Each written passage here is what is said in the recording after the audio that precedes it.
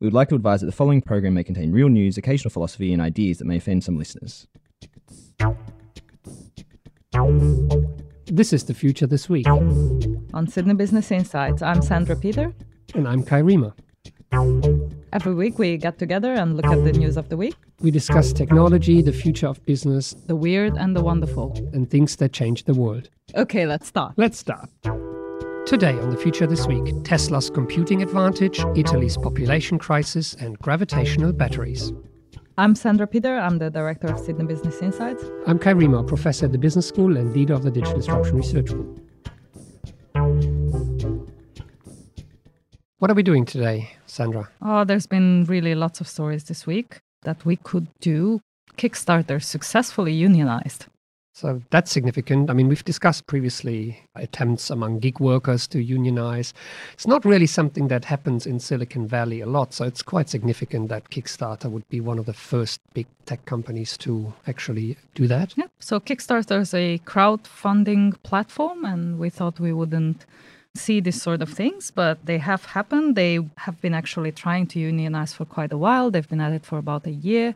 Some people got fired in the process, so the company didn't voluntarily recognize the union, but it came to a vote last week, and lo and behold, we now have the Office and Professional Employees International Union. Then there were a few stories around food, one around food waste, robots in agriculture, and an interesting one about floating farms in the Netherlands, where they're looking into attempts to actually house cows on islands that are covered with grass to basically have a way to do agriculture on the water. This is in a low-lying... Floating cows. Yeah, a low-lying country that is quite heavily impacted by climate change and, rising sea levels. So they're basically building little arks to evacuate their milk production. Would look quite different in Australia on the high seas. Surfing cows. Yes. What else happened? IKEA in Dubai is starting to take time as currency. If you can prove that you traveled quite a lot to get to an IKEA to spend your money on their furniture, they will give you credit for the time you spent trying to get there. So you have to produce your Google Maps timeline and show, how long it took you to get to the store, and they would then translate that on what is a sort of a minimum wage kind of hourly rate, and you can then purchase things. This was a campaign coinciding with the opening of a new store. So it's not a permanent thing, but it is quite an interesting way to think about time translating into money. There's been no shortage of gadgets as well. We've got a new privacy bracelet from a couple of professors at the University of Chicago. This is the bracelet of silence, where you put it on and you walk past a smart speaker, Google Home or Alexa, and they can't eavesdrop on you. Yeah, so this looks like a, device out of Mad Max or Blade Runner that you wear on your wrist. It's a bit bulky, but it has kind of a cool look, and it emits ultrasonic white noise that irritates smart speakers. And so you basically have a conversation, you wave your arms around, and the smart speakers can't record what you're saying. So it's the anti-smartwatch. Yes, something like that. Yeah, and it's also still the time where the world holds its breath around the coronavirus and COVID-19, something that we acknowledge and is a medical emergency, but we're going to hold off talking about this until it becomes a bit clearer what the long-term implications for the future of business will be. So I'm certain we'll come back to that. Well, in a way, we're almost coming back to it with our first story, which is going to be about Tesla. But Tesla did experience some immediate impacts from the coronavirus, as its Shanghai Gigafactory was closed on government orders to help with the coronavirus outbreak. It has reopened on Monday, but of course, deliveries for the Tesla Model 3 are being delayed. And also Tesla had to acknowledge that health epidemics are a new risk. And in the latest financial filing, they did mention health epidemics and the coronavirus outbreak as a risk that would adversely impact its business. And so we are going to go to Tesla because there have been a large number of stories in recent weeks, some around the short selling of Tesla stock and the bounce back and the meteoric rise of Tesla at the stock market. There have been some around fooling Tesla's cameras, with adverse examples and, tricking the autopilot into speeding up when it shouldn't. But there's one story that stood out for us. So let's get into it. So, Sandra, what happened in the future this week? Well, our first story is about Tesla, and it comes from the Nikkei Asian Review. And it's titled, Tesla Teardown Finds Electronics 6 Years Ahead of Toyota and Volkswagen. So this is the original outlet of this story. We found this story in a number of different outlets. It was reported in industry magazines such as Teslarati, Inside EV, which is an electronic vehicle magazine, Electrek and Green Car Report. But also more general outlets like Mashable and Futurism picked it up. Interestingly, most of those just sourced the original information from the Nikkei Asian Review. No one really added anything significant. And we read this and we thought this is really interesting, but there's more to this story. So let's unpack this. So what's the story about? So what Nikkei Business Publications did was basically take a Tesla Model 3, take it apart. And the Tesla Model 3, let's remind people, it's Tesla's cheapest, most affordable electric car. It starts at around 50,000 Australian dollars. That's about 33,000 in the US, yeah. And so they literally stripped it bare. They stripped off the doors, the seats, all the electronics, the engine, and looked at what was under the hood, so to speak. And what they found was actually quite simple. They found a full self-driving computer that had a car around it. And they had experts from car manufacturers such as Toyota and Volkswagen comment on what they were finding. And so what they found is, unlike in traditional cars where you have a petrol engine and you have a whole bunch of different kinds of so-called electronic control units from different supplier manufacturers, and it's a whole gamut of interconnected things. In Tesla, it looks much, much different. There is one central computing unit called Hardware 3. So Hardware 3 is not just in the Model 3, which got taken apart in this instance, but also in the Model S and the Model X, basically all its vehicles. And it includes custom-made AI chips that Tesla has developed on its own, along with all the special software designed to complement the hardware that is also developed by Tesla. So pretty much everything from the chips to the way they're integrated into the car is proprietary to Tesla.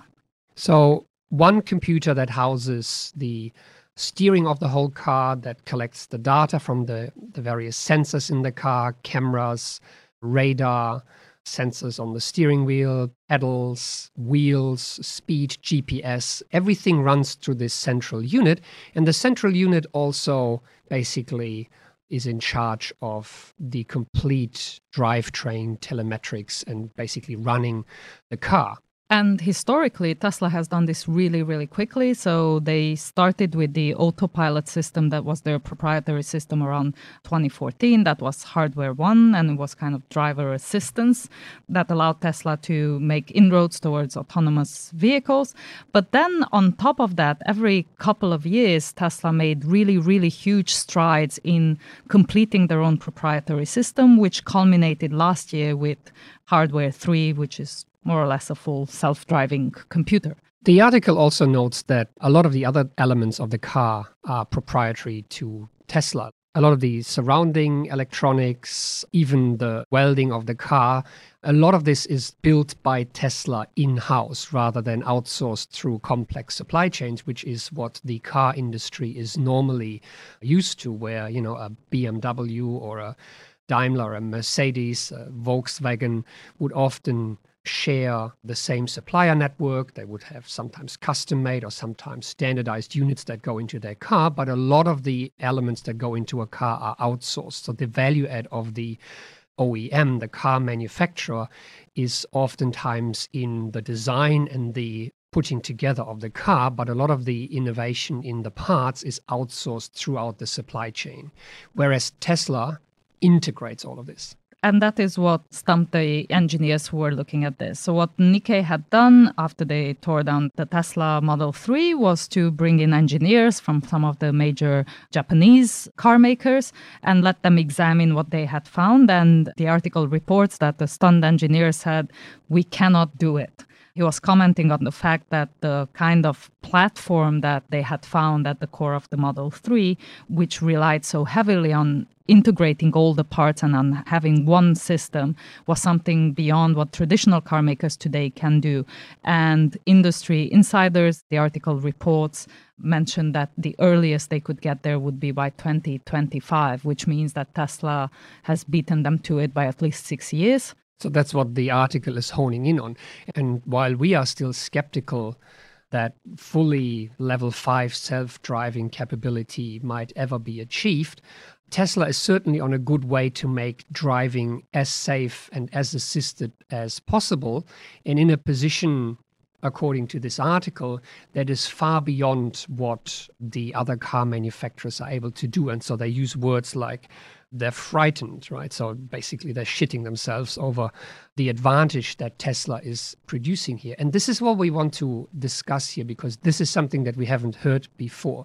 Whenever Tesla is being discussed, the conversation is about the batteries and the electric capabilities and how this is a game changer for the industry. But the realization that what is at the heart of a Tesla is essentially an integrated computer that is fully under the control of Tesla, around which they have built a car, in our view, could be a true game changer. To be fair, there has been a lot of conversation around whether or not Tesla is a true game changer for the past few years. Every time someone says Tesla will be the disruptor of the traditional car industry, someone comes back and says, well, but all they're doing is putting batteries into electric vehicles. We've seen this before. And we've had some of these initial conversations on this podcast as well, trying to think about what exactly is the potential for disruption that could come from Tesla. So one of the arguments is that it's just an electric car. Other manufacturers have the technology. They can just replace the engine. They can build electric cars. And that is true in a certain sense if the battery technology and the electric aspect was the main thing here. But what we see now is that maybe the way in which Tesla builds its car on the basis of an integrated computing platform, rather than the other way around, where traditionally car manufacturers would put a lot of electronics into a traditional car, so thinking from the car and then putting electronics in, it looks to us now that Tesla is doing the opposite. Being a tech company, they have a central controlling unit around which they then design car capabilities. And in this respect, the way Tesla is doing things has the potential to be a much bigger disruption to the traditional car industry than previously thought. Just to interject here, what this reminds me of, and in many ways cars are different to phones, it reminds me of the story when the BlackBerry executives got their hands on one of the first iPhones and they tore it apart and discovered that what Apple had done was not build computing into a mobile phone, but shrink a Unix computer to the size of a phone and then taught the computer to make phone calls. So a complete game changer in that industry where the mobile phone was reinvented on a computing platform. And there's certain analogies here to what happens with a Tesla car. And this is indeed as significant for the car industry as it was for the mobile phone industry, because what Tesla is doing is allowing them to set themselves apart in three respects. And the first one has to do with the type of data they can collect on their own platform. Having a computer at the center of a car that is able to handle all the information that comes from every single sensor that they have embedded, but then being able to use the information from an entire fleet of cars in a centralized way by the same company. And we'll put an article in the show notes that spells that out quite nicely. It was published in CIO last August, and it's titled Tesla, the Data Company. And it's called Fleet Learning Capability. And Elon Musk has stressed this quite a bit. The way in which they have, unlike other self-driving companies like Waymo, which have a few test vehicles out on the streets, Tesla has north of 500,000 vehicles live being driven in everyday environments, in commutes, in whatever consumers do with their cars. And they can capture, combine, and analyze all the data that the car harvests from radar, sensors, cameras, all of the kind of data, and use that to improve the self-driving, the autopilot capability. But that's still not the biggest or the most revealing thing that this Nikkei article teardown of the Model 3 has shown. This brings us to the second way in which Tesla is setting itself apart from the traditional car manufacturers. And that has to do with the independence that they have from the traditional suppliers that car manufacturers use for many of the components in, let's say, Toyotas or Mercedes traditionally.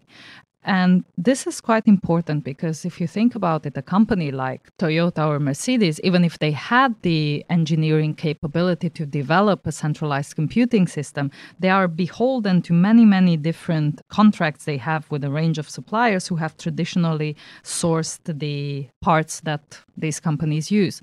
So, for instance, a company like Toyota would have developed relationships with people making... So you mean like the central engine steering units and things like that built by companies like Bosch, for example, which deliver a lot of the electronics that go into modern cars and which you will find in many of the brands. So even if, let's say, Toyota would actually put the financial resources towards, let's say, hiring the engineers and developing this, they're still beholden to contracts and ways of working with hundreds of suppliers that actually now make what the Toyota car is. Yeah, and even more so, they rely on these suppliers for a lot of the innovation that goes into the electronics in a car. So they have for a long time outsourced that part of the innovation, which incidentally is why Tesla had to invent all these things themselves, because they couldn't get what they wanted to do with their cars from a traditional supply chain. And one of the articles makes the point that it wasn't necessarily that they wanted to do everything differently, but because of the vision they had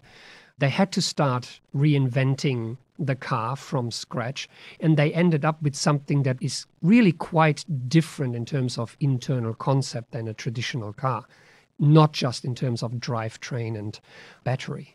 And interestingly, we actually stumbled upon this independence argument with one of our earlier episodes where we realized that Tesla's entire service network is not outsourced to car resellers, but rather belongs to Tesla itself. And we've had articles about how Tesla is able to service cars and upgrade cars over the air. A lot of what the car does is software. So you can basically upgrade the car much like you upgrade your phone or your computer. There was an article just recently, which is sort of the dark side of this. Someone bought a Tesla used with the autopilot feature enabled, and Tesla basically disabled it over the air and said, yes, you bought this, but you did not subscribe to the autopilot feature. You have to purchase this part again, just showing how much they are in control and able to remotely not just service but also tinker with the software in the car. And there's yet another facet to this independence, what you could consider a third way of thinking about what gives Tesla the potential for disruption, which is the integration part. And that's sort of the Apple argument, where Apple is able to build the whole iPhone hardware and software. Tesla is in charge of the entire platform. They build much of their own hardware, they build much of their own software, they can integrate this, and they now provide the service around it. So they really control the entire customer experience. And let's not forget the sales as well. So what Tesla has been doing over the past few years was steadily bringing in-house pretty much everything that has to do with making the car, servicing the car, updating the car, and making use of everything that comes out of the onboard computer. And so where traditional car manufacturers are beholden not just to the supplier network and contracts, they're also beholden to the seller networks and the franchises that carry their brands to the consumer. And in Australia, we're just seeing the fallout from the close down of the famous Holden brand, where General Motors are withdrawing this brand. Rest in peace, Holden. Yes, from the Australian market, where dealer networks are now up in arms and say, look, what's happening to us? You know, all these jobs, how long are these cars going to be serviced? How is this all going to play out? So it's a complex undertaking to run a traditional car company because of all the relationships upstream and downstream from the company. So we're only now beginning to see what the disruptive potential of Tesla is. So what does it mean to make your own connected fleet of cars? And we've mentioned more or less 3 eyes that set it apart. We've mentioned intelligence, the fact that they can make use of all the data that is being generated on all the Tesla cars. We've mentioned independence, the fact that they are not beholden to traditional service companies or to traditional supply chain manufacturers. And we've mentioned integration, the fact that Tesla has now brought under one umbrella increasingly every single part of what makes a Tesla car, from software to electric drive system to sales management.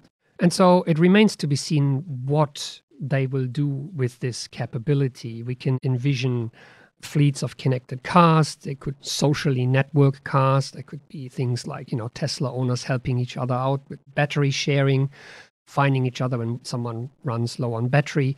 They can use the fleet data to position the charging systems in an optimal way because they know where people are going and when they are running low on battery. So they have an integrated network view of all their Teslas out in the marketplace, and they can remotely control every aspect of the car. So it is one of those platforms that has yet to really emerge as a game changer, but I think for the first time we're seeing what might be most significant about the Tesla platform, and it's not necessarily just the batteries. So really someone should do some research on this. And here's a paper title: Connected Learning at Scale, How Tesla Disrupts the Car Industry with Data. So I think it's time for our second story. And our second story comes from Bloomberg and is titled, Italy is Facing the Worst Demographic Crisis Since World War I. So this story is about the fact that Italy is not only going through really hard economic times, and it has been for a while, but it also seems to be going through a population crisis. That is to say that for every 100 deaths in the country, there are just 67 births. So Bloomberg reports on the fact that this is the fifth year that's exceeded births in Italy, and the number of people in the country has been steadily declining for over 5 years. But in fact, this is the biggest gap since 1918, so the biggest gap since the First World War. So what we thought we'd have a look at with this story is what population crises actually are, and how do we think about demographic change and demographic crisis? I mean, there can be obviously many different forms of population crisis. In this case, we have the aging population from not enough birth. But there's also the opposite problem where we see certain countries around the world, developing countries, which have many, many young people. And so they have almost the opposite situation where they now have to feed and school a lot of children and youth with not enough people in jobs to actually do so. Whereas here we have the opposite problem, that there's not enough people coming through to look after and pay for the elderly. So whilst in this crisis there's an aging population, in other places around the world, Latin America or Africa, you have countries where you have over 30% of the population under the age of 15. The opposite is, of course, happening in Italy, but they are by no means alone. Japan, and we've spoken about this previously on the podcast, we'll include it in the show notes, is experiencing a very similar problem, and so is China experiencing a demographic crisis. So around the globe, on average, there are currently about 4 people working, sustaining 1 person in retirement. But very slowly that has been shifting to a new equilibrium where for every 4 people in retirement, we have 2 people working. And China is actually a very good example of this. It's the 4-to-1 challenge, where 1 person has to support 2 aging parents and 4 grandparents. And indeed, in countries like Italy and China, this is creating a bottleneck in which, as you have an aging population, but also very low birth rate in China, that is through the one-child policy, which was now relaxed, you increasingly have a working population unable to sustain the aging population. So the Bloomberg article has quite a revealing chart where they single out the population between the ages of 25 and 49, which is the core working population. And what this chart shows is that GDP of the country pretty much develops in unison to the growth and tailing off of the population in that age bracket.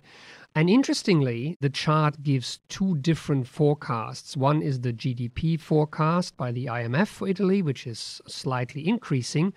And then the Eurostar demographic forecast, which has the population in that age bracket fall off dramatically by about 4 million in the next 10 years or so. And so if you look at these forecasts, if history holds, something is not quite right here. So it looks to me like Italy will not be able to actually sustain the GDP forecast that is being visualized. And we must also note here that traditionally we've actually been quite good at demographic predictions because birth rates and death rates have followed very steady paths other than in places like China where there was regulation to promote or restrain it. The UN data and population forecasts have been quite good. Also, let's remember birth rates have been falling for the past about 20 years. So there has been a very steady trend for all of these. So the forecasts are actually supposed to hold quite well. For instance, in Italy, they have been declining quite sharply, and that has held true, and the forecasts have been quite good in that. But the question is, how do we talk about this, and what do we mean by a demographic crisis? First of all, why do people call these things crisis? So quite obviously, there's an economic impact when through taxes or transfer payments, less and less people have to sustain and support more and more elderly people who might be on a pension, who might retire. Retirement ages might have to be increased. Quality of life in old age might decrease as a result. So there's a real economic impact. And we've seen this in the case of Australia, where we've had conversations about changing the pension age to account for this, even though Australia actually just hit 25 million people last year through a combination of childbirth and immigration. But for a country like Italy, pensions make up almost 17% of the GDP currently, and that's expected to rise quite dramatically in this sort of instance. Which brings us to the societal and cultural aspects. Countries like Italy will have to get used to integrating more and more immigrants into their societies, which in the current political climate is not always a straightforward debate to have. Or the question is, could a country like Italy actually accommodate having a much smaller population? Because every single conversation that we've seen has revolved around the need to increase the population size. Which also raises the question, is there a positive to a shrinking population? And that, to me, brings me to another almost disjointed conversation that we keep having around sustainability and how do we care for the planet, because one of the solutions for fighting climate change is going to a maybe radical solution of a non-growth economy, but certainly to curb population growth. And so when a country like Italy has a shrinking population, we talk about crises and how to grow the population and all the rest of it. But at the same time, we keep having conversations about not growing the world population. So maybe there needs to be a conversation about how we can help and maybe support countries like Italy in shrinking the population because it's the right thing to do for the common good of the planet. And to be fair, if we're looking at world population trends, after having more than 200 years of really rapid growth, the population of the world is set to peak at around 11 billion. It's just that a lot of the European countries are seeing shrinking populations. It is places like Africa, which will be the major contributor to going from where we are now to the 11 billion. Africa is expected to have 25% of the world population by 2050. And this is one of the points we wanted to raise. Quite often demographic crises are discussed at the level of countries or at the level of world population, and their impacts on whether it's economies or the environment is discussed as part of megatrends. And indeed, demographic change is also one of our megatrends here at the business school. But there's also the on-the-ground conversation that is being had around the impacts of this.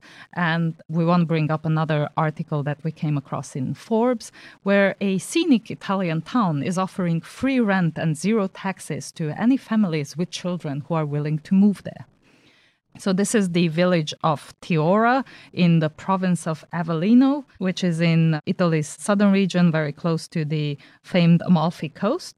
But they're having a very serious problem. They're only having about 2 births a year.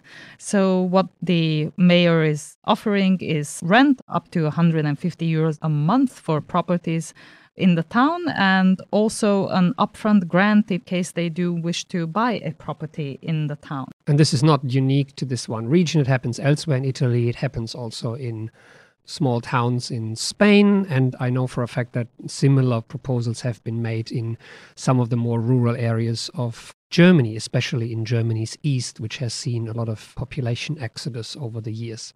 And the proposal in Italy is actually not just to shift population within Italy, but to attract the children of Italian immigrants who have lived abroad and who might want to come back and rediscover the roots of their ancestries and live in the beautiful Italian countryside. Which brings us to the last observation we had about how we have these demographic change conversations, because most stories talk about the sustainability side or the economic impact. And indeed, the economic impact of this trend is enormous. But there's also a hidden cultural impact. And the cultural impact plays out interestingly in towns like this, where third generations of Italians are being brought back to the country. So you've got a reverse immigration. It's also playing out in countries that encourage immigration, in places like Australia, where we are actively encouraging people to come. We call it skilled migration, so we want people of a certain kind. But it's having impacts on the way we think about multiculturalism and how we think about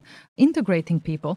But an observation in the case of Italy was also that a lot of the discourse around this demographic crisis has been around women potentially staying at home to have more children. In fact, there's different kinds of cultural political narratives that are emerging. There's those who say women should stay at home, they should have more children, this will solve the problems. But there's also the observation that you need, of course, women in the workplace to not only sustain the aging population, but also to provide the income to actually raise more than just one child. So the fact in which these bigger demographic crises are often discussed in quantitative terms, in newspapers, around numbers and charts, have quite material impact at the local city and town level and the kind of narratives that shape up in the political conversations in the country.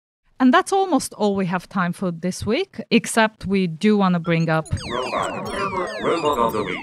And our robot of the week comes from the Wall Street Journal, has been reported elsewhere as well. And it's a giant robot. It's an automated block stacking crane robot that is being developed in Switzerland. So the Swiss startup Energy Vault wants to store wind and solar energy by stacking these 35-ton bricks. And we've previously discussed that gravity is quite a neat force for storing energy. We've discussed in one of the earliest episodes on this podcast how the Swiss pump up water during the night when they purchase cheap energy from Germany, pump it up the hills of their mountains, and then let it run down to recover the electricity to sell it back to the Germans at a higher price. So similar ingenuity here, where excess solar and wind energy is being used to lift these big blocks and stack a tower of these blocks when the electricity is basically free, and then regain that electricity by using the gravity of letting down those blocks when energy is needed. So pretty much a gravity-based concept bankrolled by SoftBank's Vision Fund, which invested over $100 million into the project. So basically large gravitational robot batteries. And that's all we have time for today. See you soon. On the future Next week. this week? Yes, but next week. On the future this week, next week. Thanks for listening. Thanks for listening. This was The Future This Week. Made possible by the Sydney Business Insights team and members of the Digital Disruption Research Group. And every week right here with us, our sound editor Megan Wedge, who makes us sound good. And keeps us honest. Our theme music was composed and played live on a set of garden hoses by Lindsay Pollack. You can subscribe to this podcast on iTunes, Stitcher, Spotify, YouTube, SoundCloud, or wherever you get your podcasts. You can follow us online on Flipboard, Twitter, or sbi.sydney.edu.au. If you have any news that you want us to discuss, please send them to sbi@sydney.edu.au.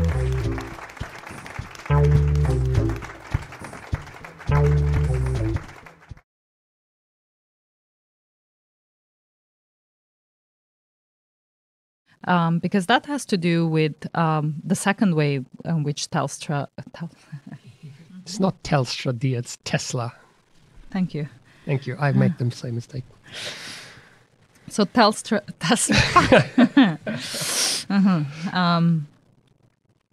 Telstra, for our listeners, is a large telecom company in the country. We're talking about Tesla, the car manufacturer. Yes, we did talk about mobile phones just then. We'll still stick with the cars. Tesla. And now I forgot what I was saying about Tesla. If we could take me back to my Telstra moment.